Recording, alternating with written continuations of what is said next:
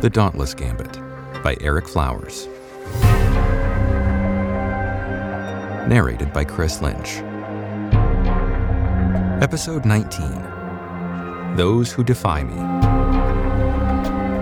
The cataphract's 1 hour, 27-minute ascent into Kestrus orbit ended with a sweeping trajectory as it approached its final destination. As a transport vessel with space for 200 passengers and 24 crew, each side of the cataphract was lined with thick, steel glass windows that offered a view of whatever planet it was currently transporting Navy personnel to or from. Presently, through all of the starboard windows was the same view for everyone aboard. From her seat in the forward passenger section, Kin watched the terminus slowly grow larger, a pillar of black set against Kestrus's expanse of cloud-covered green and blue. Major Drake and the other executive command personnel, Fleet Marshal Gallo included, were in the spacious, restricted section at the front of the ship, well insulated from the listening ears of their reporting chains.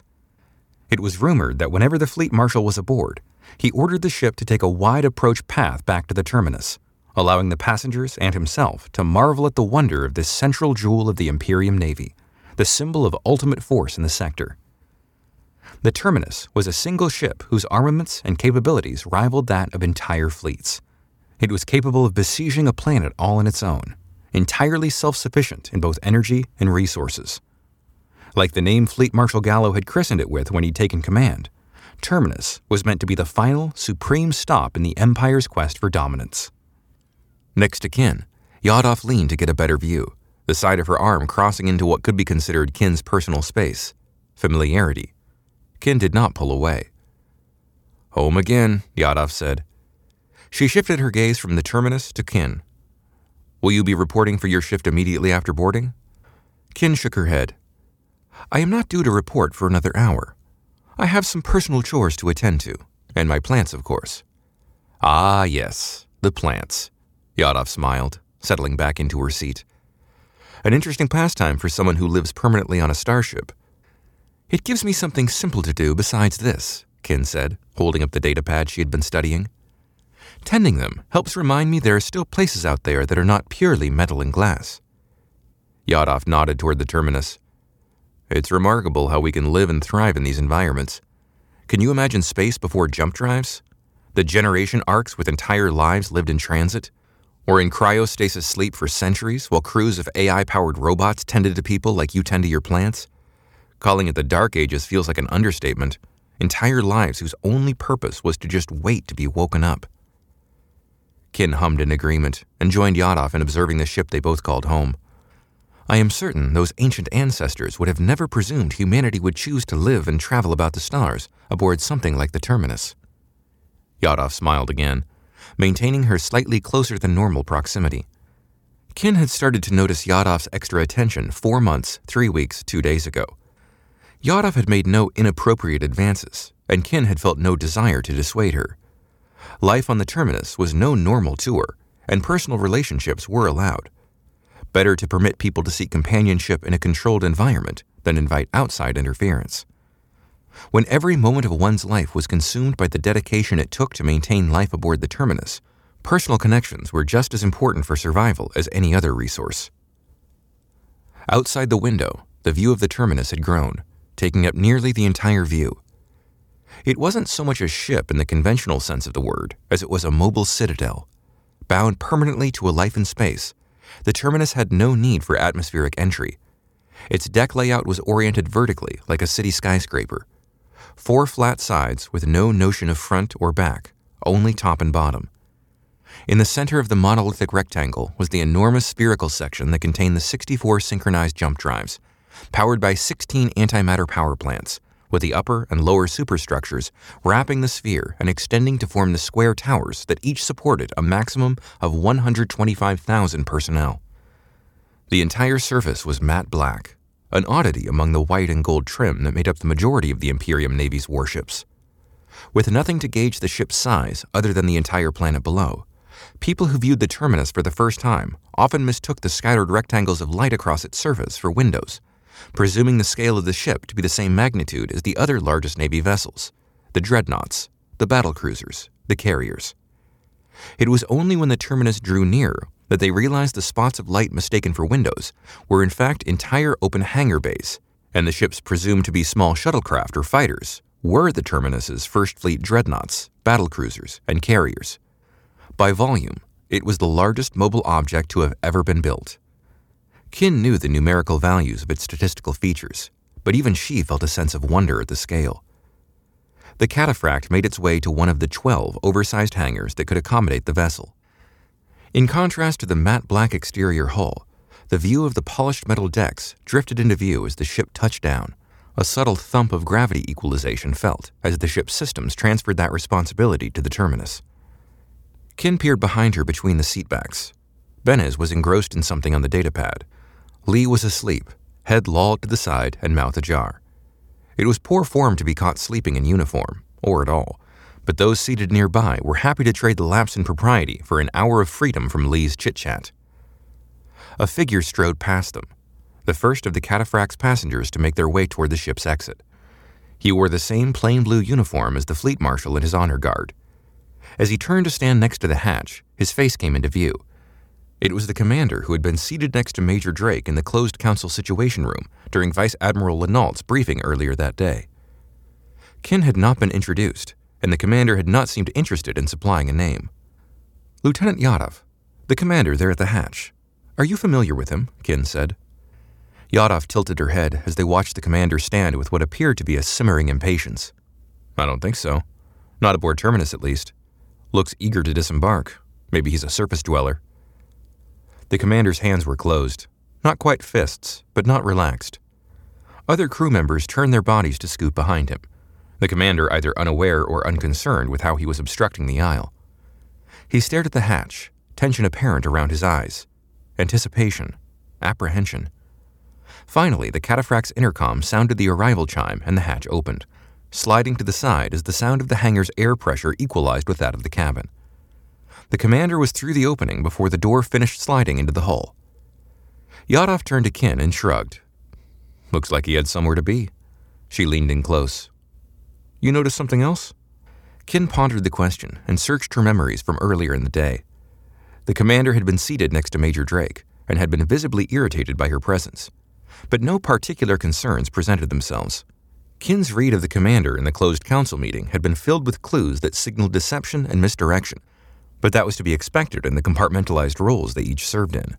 Without more data, she could not speculate as to the source of his discontent, or if it had anything to do with her at all. Nothing concerning. I presume with the increase in readiness, we will be seeing many unfamiliar faces come aboard the Terminus throughout the foreseeable future. Yadav nodded. I think your presumption is accurate. She rose from her seat and stepped into the aisle, gesturing toward the forward exit. Lieutenant, after you.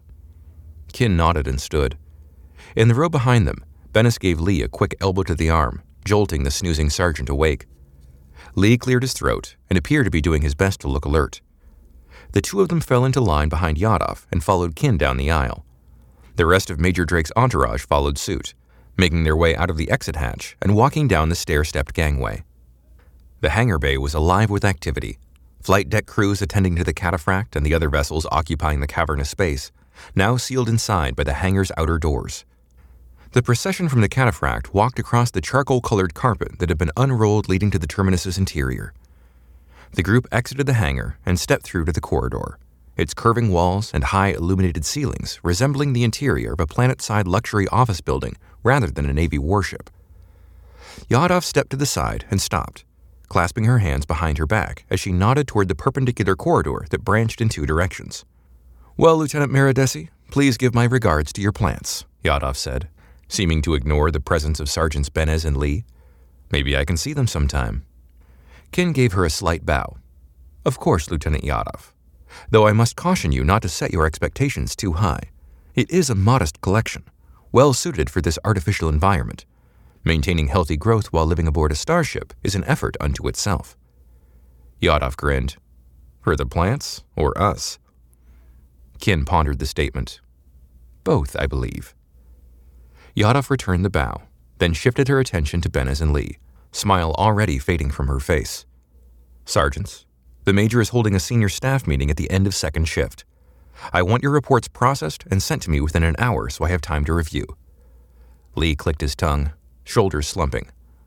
Lieutenant Yadov, I was planning on... Yadov's head snapped toward Lee. He stopped mid-sentence, mouth slowly closing.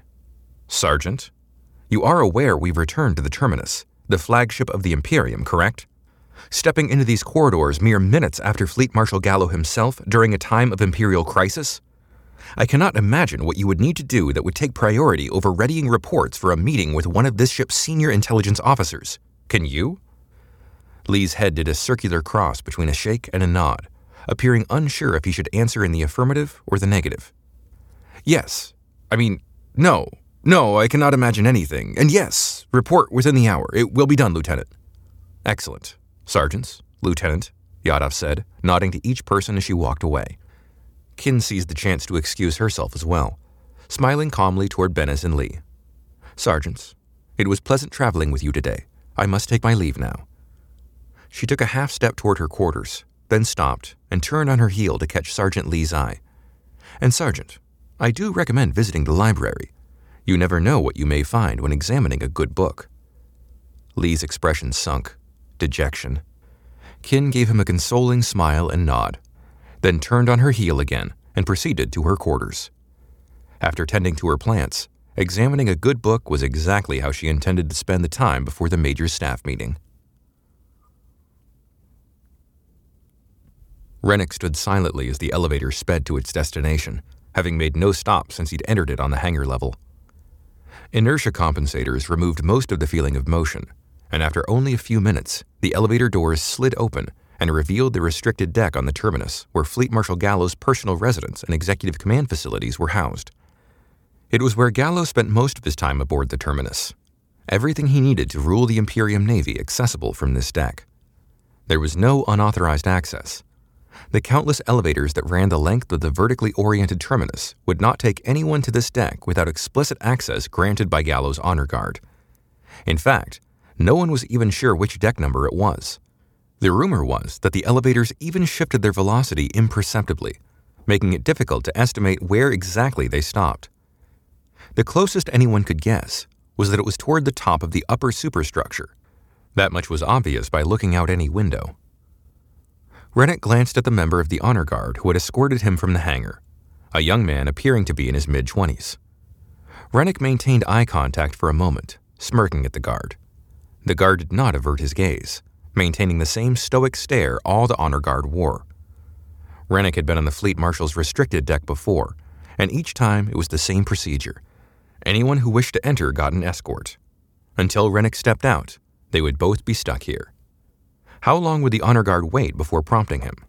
10 seconds? 1 minute? 5? Rennick held for a moment longer, then gave the guard a single, breathy laugh before striding into the corridor, just in case the guard forgot who was the ranking officer here. The corridor led to a large foyer that served as a waiting area for the Fleet Marshal's conference chamber. The wide double doors to the chamber were already open, a pair of honor guards standing watch on either side as guests made their way in. Rennick recognized most of them, a collection of high-ranking admirals, generals, military and government leaders in critical positions of power. There was no Vice Admiral Lenault this time, no Major Drake, no staff of the High Imperius, and no entourages. Rennick felt a rush of excitement as the purpose of this meeting became clear. It was a gathering of Gallo's collaborators, the true stewards of the New Republic, where the Fleet Marshal would speak about the actual future of Kestris and the Imperium, and Rennick had been invited. Rennick and his escort crossed the well-lit foyer, eagerness quickening in his step. As they approached the doors to the chamber, one of the honor guards stepped forward. A young woman nearly as tall as Rennick, with hair pulled into a tight bun, nodded to the escort. "I will take Commander Tau to his seat in the gallery." She turned to Rennick. "Commander, please follow me." Rennick gave his escort a look of dismissal and fell in line behind his new one. She seemed unconcerned with the power play of making the escortee walk in front. And why would she be concerned? None of the honor guard had anything to fear in this place. Rennick could count at least 24 of them between the foyer and the chamber. All the attendees may technically be on the terminus, but the reality was they were no longer in the Imperium. They were in Gallo's world, where he reigned as the single supreme power, and this entire gathering was a carefully orchestrated power play. The honor guard leading Rennick brought him into the darkened chamber, taking him up a short set of stairs to the box-seat gallery that lined the back wall. While the chamber served the same purpose as a conference room, calling it such would have been a disservice to its immensity and grandness. The chamber's ceiling arced high overhead and was drenched in shadow.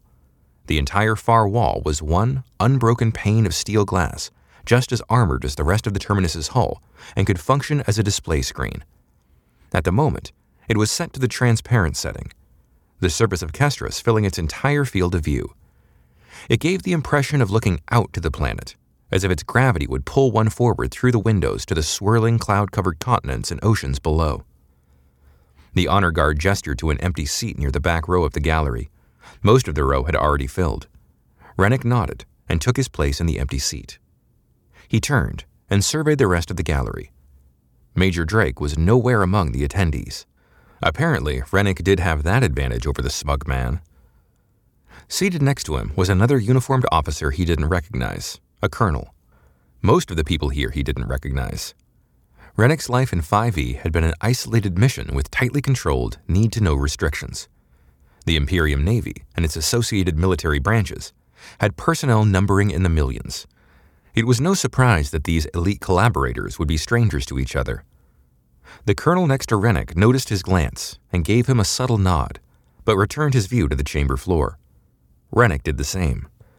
Gallo's plan required careful coordination between many parties, carried out in total secrecy and compartmentalization.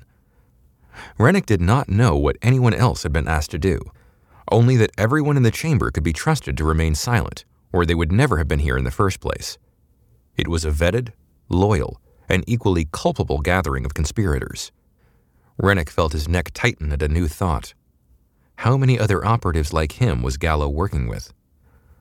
More visitors were shown to their seats. Rennick estimated at least 30 people in the gallery with him. There was very little light on the gallery. The focus of the chamber was the long, polished black table in the center of the floor, arranged parallel to the massive display window. A single vacant seat was on the far side of the table, its back to the enormous display window. Taller and more elegant than the rest, this must be Gallo's throne, and he was about to hold court. On the other side of the table were 10 additional seats, 9 of which were currently occupied. Rennick couldn't see their faces, but the identities of these 9 were obvious. They were 9 of the highest-ranking Imperium military officers, the guests of honor for this macabre address. 11 systems in the Empire, 11 chairs around the table, one of which was vacant. Rennick scanned the chamber for anyone who might fit the profile of someone elevated enough to fill the vacant seat. While there were many officers whose reporting chains would number in the tens or hundreds of thousands, none seemed to be making a move toward that seat. Rennick shifted in his seat, a strange feeling of unease grazing the edge of his awareness. No one alive would be late to a chamber meeting like this. Whatever the reason for the 10th seat vacancy, it did not bode well for the missing guest. The thought of someday sitting there himself came to Rennick's mind. He smirked. Someday. The top of the hour arrived. 8 honor guard entered the room, shutting the chamber doors behind them, the light from the foyer collapsing into a thin line before vanishing completely. The chamber was lit only by the reflection of Kestris through the towering window and the overhead lights that flooded the table and its 9 occupants. 4 honor guard took position in front of the exit to the foyer. A few of the leaders' heads turned toward the activity. Rennick willed himself to remain expressionless, forcing the tickle of anxiety to the back of his thoughts. Were those in attendance just now realizing that the honor guard were here just as much to keep them in as they were to keep others out? On the wall opposite the entrance, a new, previously unnoticed set of doors opened, their presence having been hidden in the shadow. A dim pillar of light grew across the floor, split down the middle by the black-lit shadow of a figure striding in. The room fell silent as all heads turned to watch Fleet Marshal Gallo enter, the sound of his steps echoing off the domed ceiling. Rennick's neck tensed. He had never been in Gallo's presence like this, their meetings having been conducted in private or over video transmission.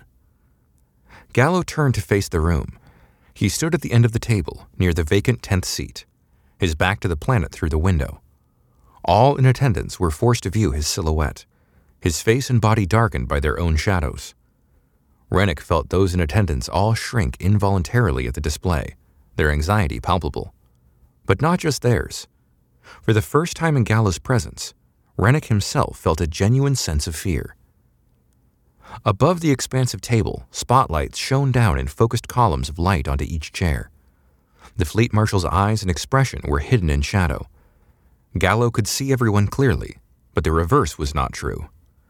The only wise choice was to assume he was always looking at everyone and to never let one's own expression or body language falter for even a moment. From the black outline of his silhouette, Gallo's voice reached out like gravitational pull and ensnared the attention of the audience.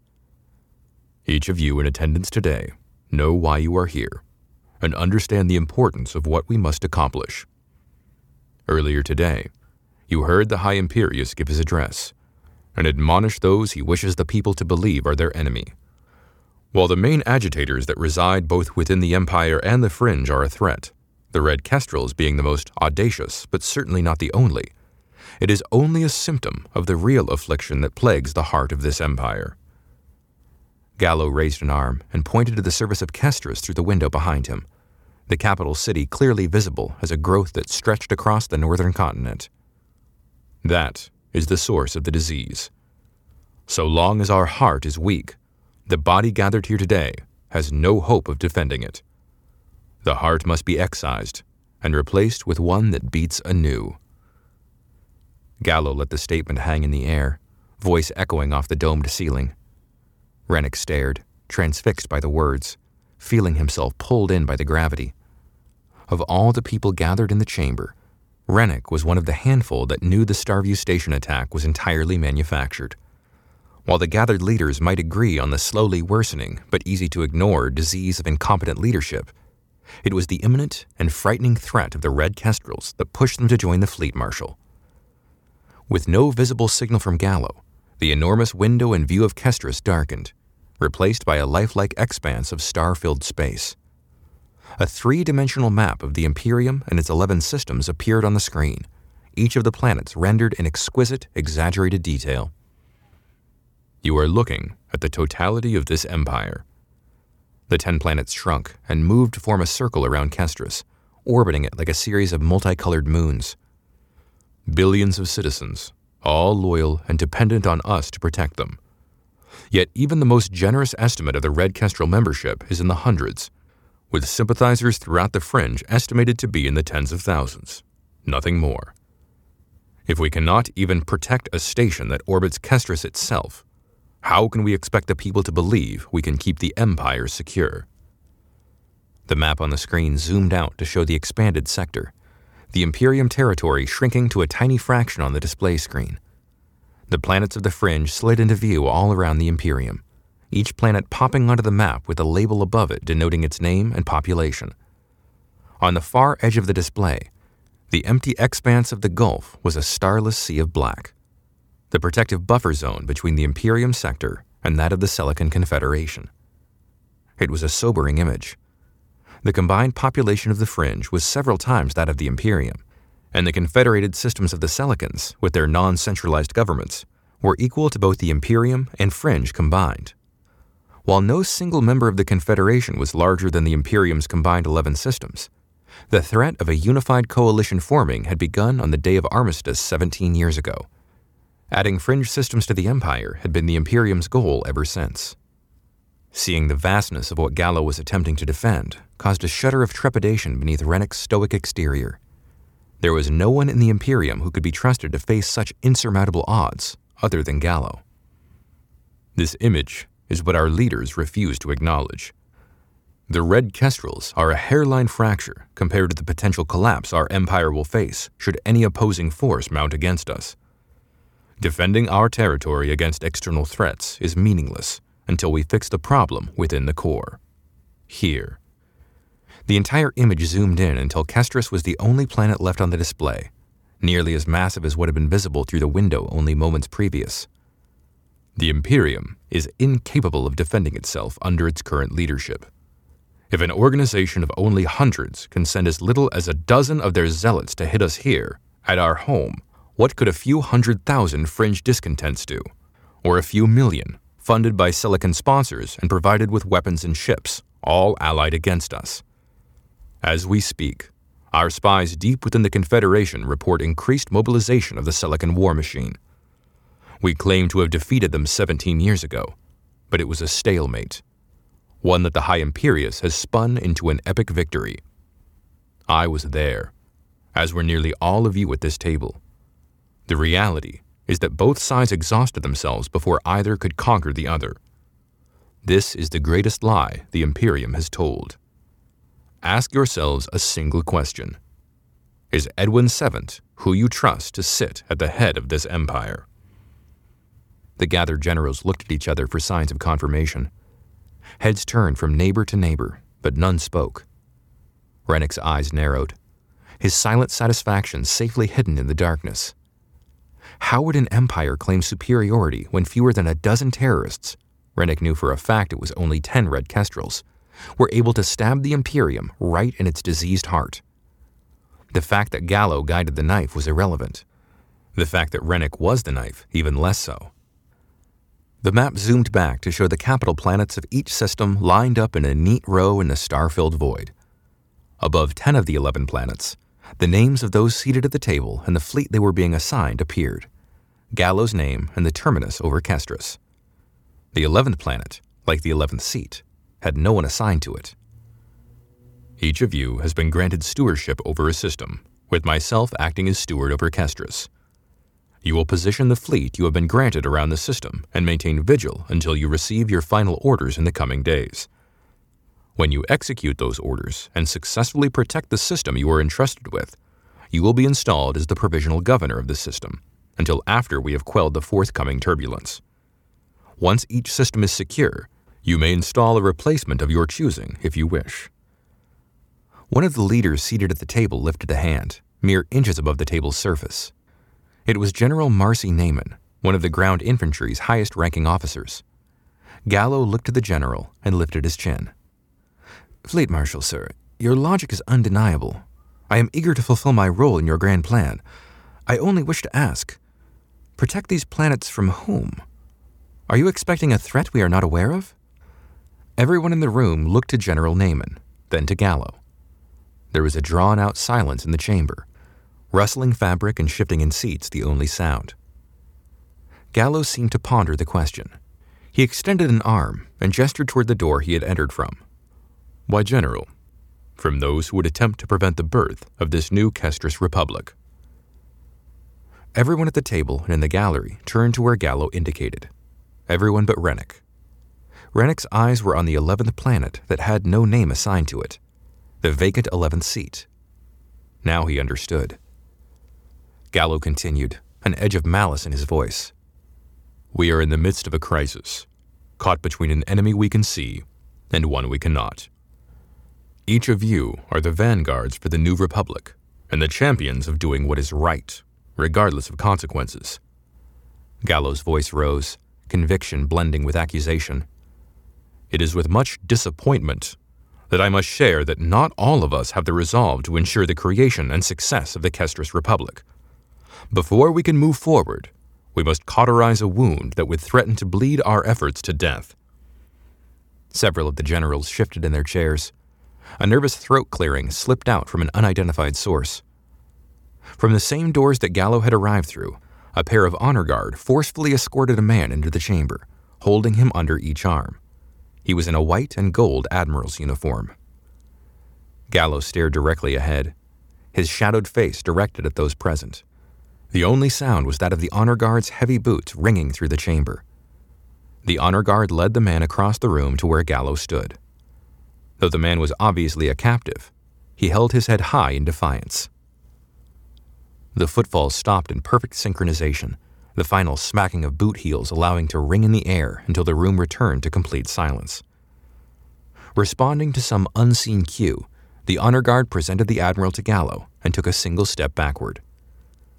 The admiral stood directly beneath one of the harsh overhead lights, grim lines of shadow carved into his aging face.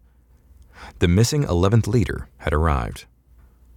"Admiral Marcos Elliott, you stand here today charged with treason and high sedition. You have betrayed your chain of command and sought to undo all that we have sacrificed and will continue to sacrifice. Have you any defense for your actions?" Admiral Elliot snorted softly, lifting his chin. You dare say that my actions are treasonous? You're deluded. This is a mockery and pageantry constructed for your own sadistic entertainment, as well as being outside the bounds of your military authority. I will not engage in this farce.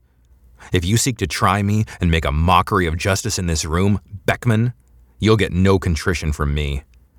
I do not consider my actions insubordinate. Gallo did not respond. Rennick knew of Admiral Elliot's reputation. He had served the Imperium Navy for decades and was a decorated war hero who controlled the Sixth Fleet, or he had until this moment. Elliot had a lengthy history of being loyal to the office of the High Imperious, not necessarily the man. How anyone could attach themselves to the current High Imperious was a mystery to Rennick, but it appeared that Elliot did not agree with taking matters into one's own hands. Rennick felt a twinge of pity for Elliot. He was a capable asset who had let misguided loyalties cloud his wisdom and would now pay for it. Gallo took a step toward Elliot. Do you deny that you were caught conspiring against me and all those seated at this table in an attempt to alert the 100 to the coming turbulence this empire must face? Elliot relaxed his shoulders and smiled, a pained smile. Cut this pomp. As I said, this is not a court and you are clearly no longer my leader. Unadorn your language so it matches that ridiculous uniform you insist on wearing, and get to the point. Gallo stepped into the circle of light imprisoning Elliot, the fleet marshal's face clearly visible for the first time beneath the spotlight. He was half a head taller than the admiral, his powerful frame eclipsing the smaller man's average, untrained physique. Gallo scoffed, clasping his hands behind his back. Very well, Marcos. You were caught interfering with my plans to station your former fleet around Irene. Had you not so foolishly conspired with someone already committed to our cause, you may have actually influenced our trajectory. Fortunately, you were reported before you could do any actual damage. Elliot laughed bitterly. You were the damage. You were an exceptional leader of people once and served the Imperium with honor. Your victories on the battlefield were legendary, and the confidence you instilled in the people after the war was genuine. It's a tragedy that you let power corrupt you. Elliot's face hardened, chin lifting in defiance. Maybe you'll unseat the High Imperious. Maybe you and the rest of these traitors will take control. But taking control is not the same as victory. I may not have been able to thwart you, but your actions will be unforgivable, and your creator will know it. Gallo's head snapped back to face Elliot. You know nothing of the Creator's will. Elliot smiled. I know the Creator is supposed to be just. You'll have to live with the knowledge that you came into success as a traitor, an unrepentant monster, and a liar. Elliot pulled his shoulders back, breathing deeply and keeping his chest inflated. I see you, Gallo. You don't even believe yourself. Gallo's jaw quivered. A trill of panic gripped Rennick. It was impossible. Elliot had gotten to Gallo. Gallo turned to address the 9 seated leaders. If you agree with the Admiral's words, speak, and he will receive my full pardon. His protection and freedom guaranteed once we are victorious. All will be forgiven. Gallo clasped his hands behind his back and waited. Not a single word was spoken. Rennick's fingers dug into the armrests of his seat. Gallo did not say things he did not mean. If any of the other leaders spoke up, Elliot would be pardoned. No one?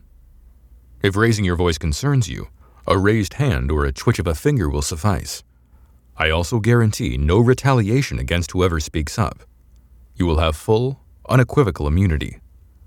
Elliot and his defenders will be kept safe and transported to a location in the fringe of their own choosing once our victory is secured. Gallo paused. No one. Is there no one in this entire chamber who will speak up for the Admiral? Not a sound was heard. A few of the leaders stole sidelong glances to their neighbor, but none came to Elliot's aid. Gallo's control over them was complete. Gallo turned back to Elliot, releasing his hands from behind his back and clasping them in front of him. It's a shame this is what you chose. Your last thought will be knowing that your body will never be found. Your family will never know what happened to you, and that your efforts are lost to history, serving only as an example of what happens to those who defy me." Gallo nodded to one of the honor guards standing behind Elliot and extended a hand. In a blur of movement, the guard handed him a bolt pistol, and with no hesitation, Gallo aimed the weapon and fired a bolt into Admiral Elliot's chest. The energy tendrils from the bolt arced around Elliot, and he dropped limp to the floor. His body's systems overloaded from the surge. There was no blood. The bolt pistol must have been set to maximum neural overload. It happened so fast, even Rennick flinched at the sudden movement. No one had been prepared to watch a man's execution against the backdrop of Kestris shining through the window, not even Rennick. Gallo's willingness to bloody his own hands to make a point was remarkable and terrifying. Rennick forced himself to release the breath he'd been holding. No one spoke. Gallo handed the weapon back to his honor guard. The same two guards who had brought the Admiral in now each grabbed one of his arms and dragged him back through the same door. All of the guests seemed to be in a stupor, seeing the honor guard at the doors, seeing Elliot's body being dragged away. It was clear now. There was no going against the fleet marshal. Gallo straightened his uniform and turned back to address the seated generals. "There is a vacancy on this council," he said, his words serrated as they ripped through the silence. "I would like to introduce Admiral Elliot's replacement, General Ivan Sonia." From the front row of the gallery, in a seat too convenient to have been unplanned, General Sonia rose and silently walked to Gallo, shaking his hand and then taking her place at the central table's vacant seat just as her name appeared on the 11th planet on the display. The insurrection was ready. Rennick's apprehension was replaced by a manic sense of elation. This was the fleet marshal in his element, taking control, dispensing justice, ensuring victory through necessary sacrifice. The time for hesitation and doubt was long past. Anyone who was not fully committed at this point was only prolonging their own execution. Gallo surveyed the seated leaders for a moment, silently scanning each one of them before finally taking his own seat on the other side of the table. Without warning, an additional group of honor guard entered from the door Admiral Elliot had just been dragged through. Rennick counted 20. They walked in unison across the chamber and lined up behind the chairs, 2 behind each of the 10 gathered leaders. One general turned in his seat, confused shock on his face as he stared up at the pair of blue uniforms standing just over each shoulder. Gallo spoke from within the shadows, his seat free from the exposing lights overhead. "As a token of my appreciation, I am gifting each of you a pair of attendants selected from my personal honor guard. They will stay with you throughout the coming weeks, ensuring you are free from threat or distraction. They will serve you with the same loyalty as they serve me." Rennick's mouth dropped open. It was a brilliant move. Gallo had placed an extension of himself on every ship, sending a final message of control to each of the 10 leaders. "Return to your ships. Orders will be granted within the hour to assemble the fleets around your assigned systems. You are to ignore all orders that do not come directly from the terminus itself, at which point you will execute the orders you are given without deliberation. You are dismissed." Gallo stood and strode back through the same door he had entered through, the same one Admiral Elliot had disappeared into. No one stood until Gallo had cleared the doorway. An indistinct murmur of voices arose, but with the honor guard still present, and now permanently present, what could anyone say?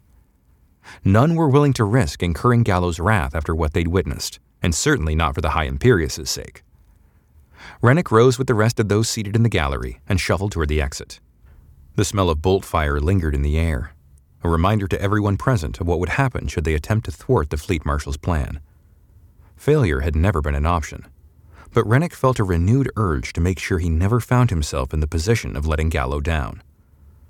Admiral Elliot died because he talked to the wrong people.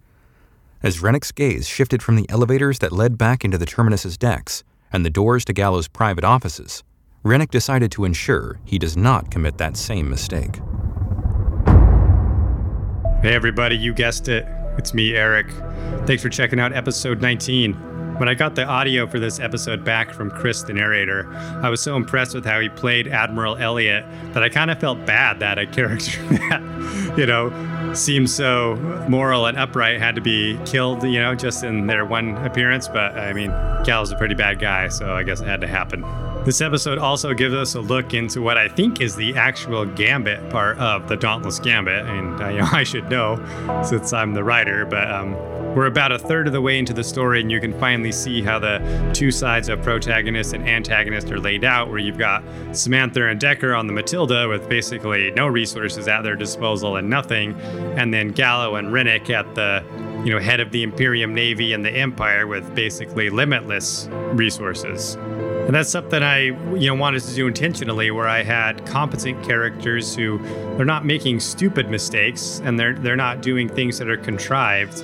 They're just up against such overwhelming odds that even if they are, performing and doing what they're supposed to, it's still going to be a very hard battle to fight, and they may not win it at all.